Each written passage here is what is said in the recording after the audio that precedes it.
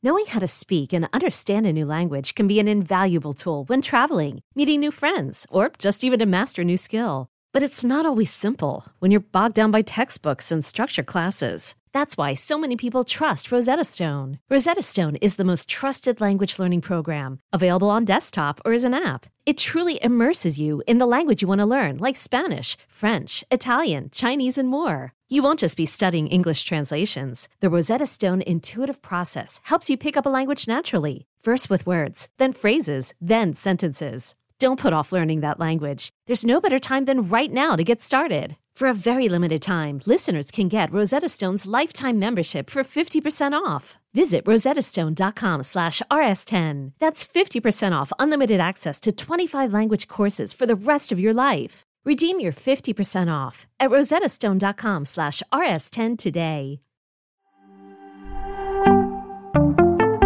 Let's get those lineups set for Week 11 next on Fantasy Football Today in 5. Welcome to FFT in 5. I'm Chris Towers here with Heath Cummings to help you set your lineups for Week 11 with some start-sit calls. And we're going to start at quarterback, which has been shallower than expected all season. I think even more so this week because of some bye weeks. But one quarterback who I think is going to be very difficult to figure out. So Heath, I'm going to ask you about him first. How are we handling Justin Herbert this week? It has not been a great season for him. I think obviously the injuries to Keenan Allen and Mike Williams playing a key role in that, but not sure either of those guys is going to be back this week. Is Justin Herbert a top 12 quarterback for you? Well, they're back in practice, and so as long as one of them is going to play on Sunday, then he'll probably be a top 10, top 8 quarterback. If both of them are out, it will be difficult. But I have Aaron Rodgers ranked as a top 12 quarterback. I have Russell Wilson ranked as a top 12 quarterback. Like, being good is not a prerequisite for being a top 12 quarterback.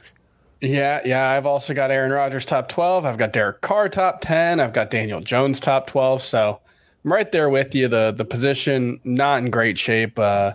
If you have Tua Tagovailoa on a bye, who would you be looking to start among players who are somewhat widely available?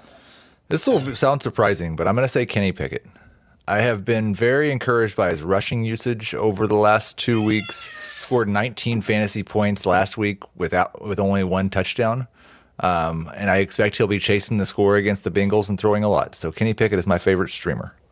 Yeah, he is QB 18 for me. So like you said, no prerequisite for being good this week if you're starting. Let's move on to running back. And I think maybe the most interesting player at the position this week is David Montgomery, who has been pretty middling. It looked like Khalil Herbert was at least in a timeshare with him. Khalil Herbert's on IR now, though. He's going to miss at least the next 4 games. How are you viewing David Montgomery? Is he a must-start fantasy RB?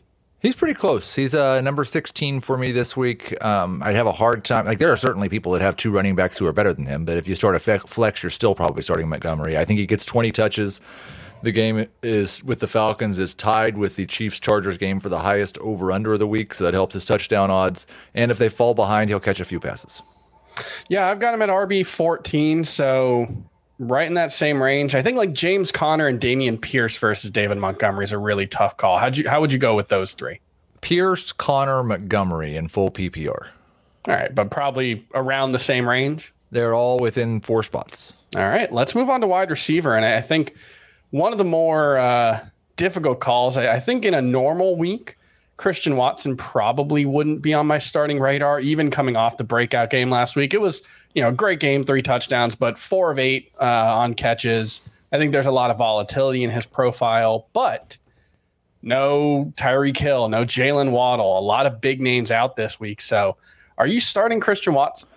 If I'm in a 3 wide receiver league, I probably am. If I'm in a 2 wide receiver league, I probably am not. Although if these reports about the Buffalo weather by Thursday are looking more and more valid, then maybe he moves up a little bit because some of those guys fall down. I would say that he's going to be right in that 24 to 30 range at wide receiver. Probably still more upside than a lot of the guys in that range. I wouldn't mind calling him a poor man's Gabe Davis.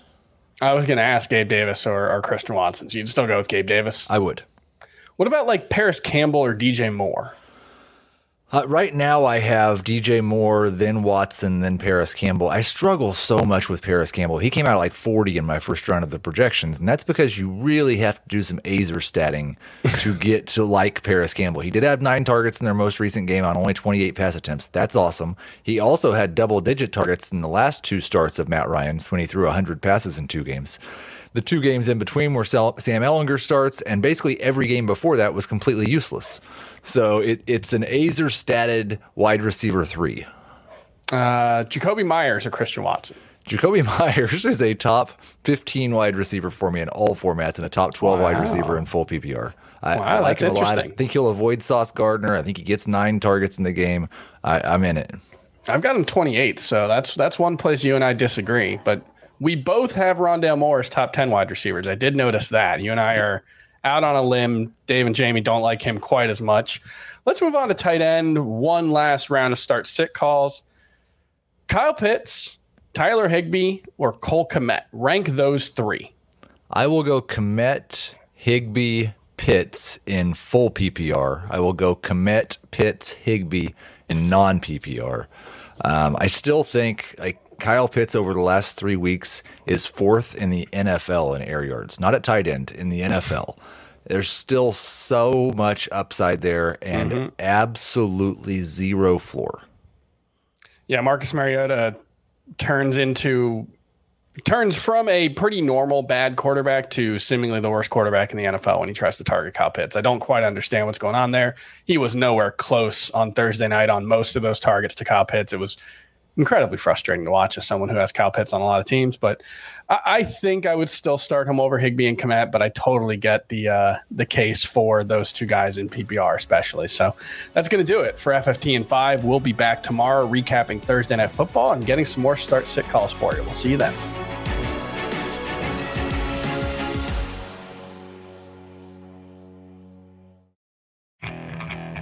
Okay, picture this.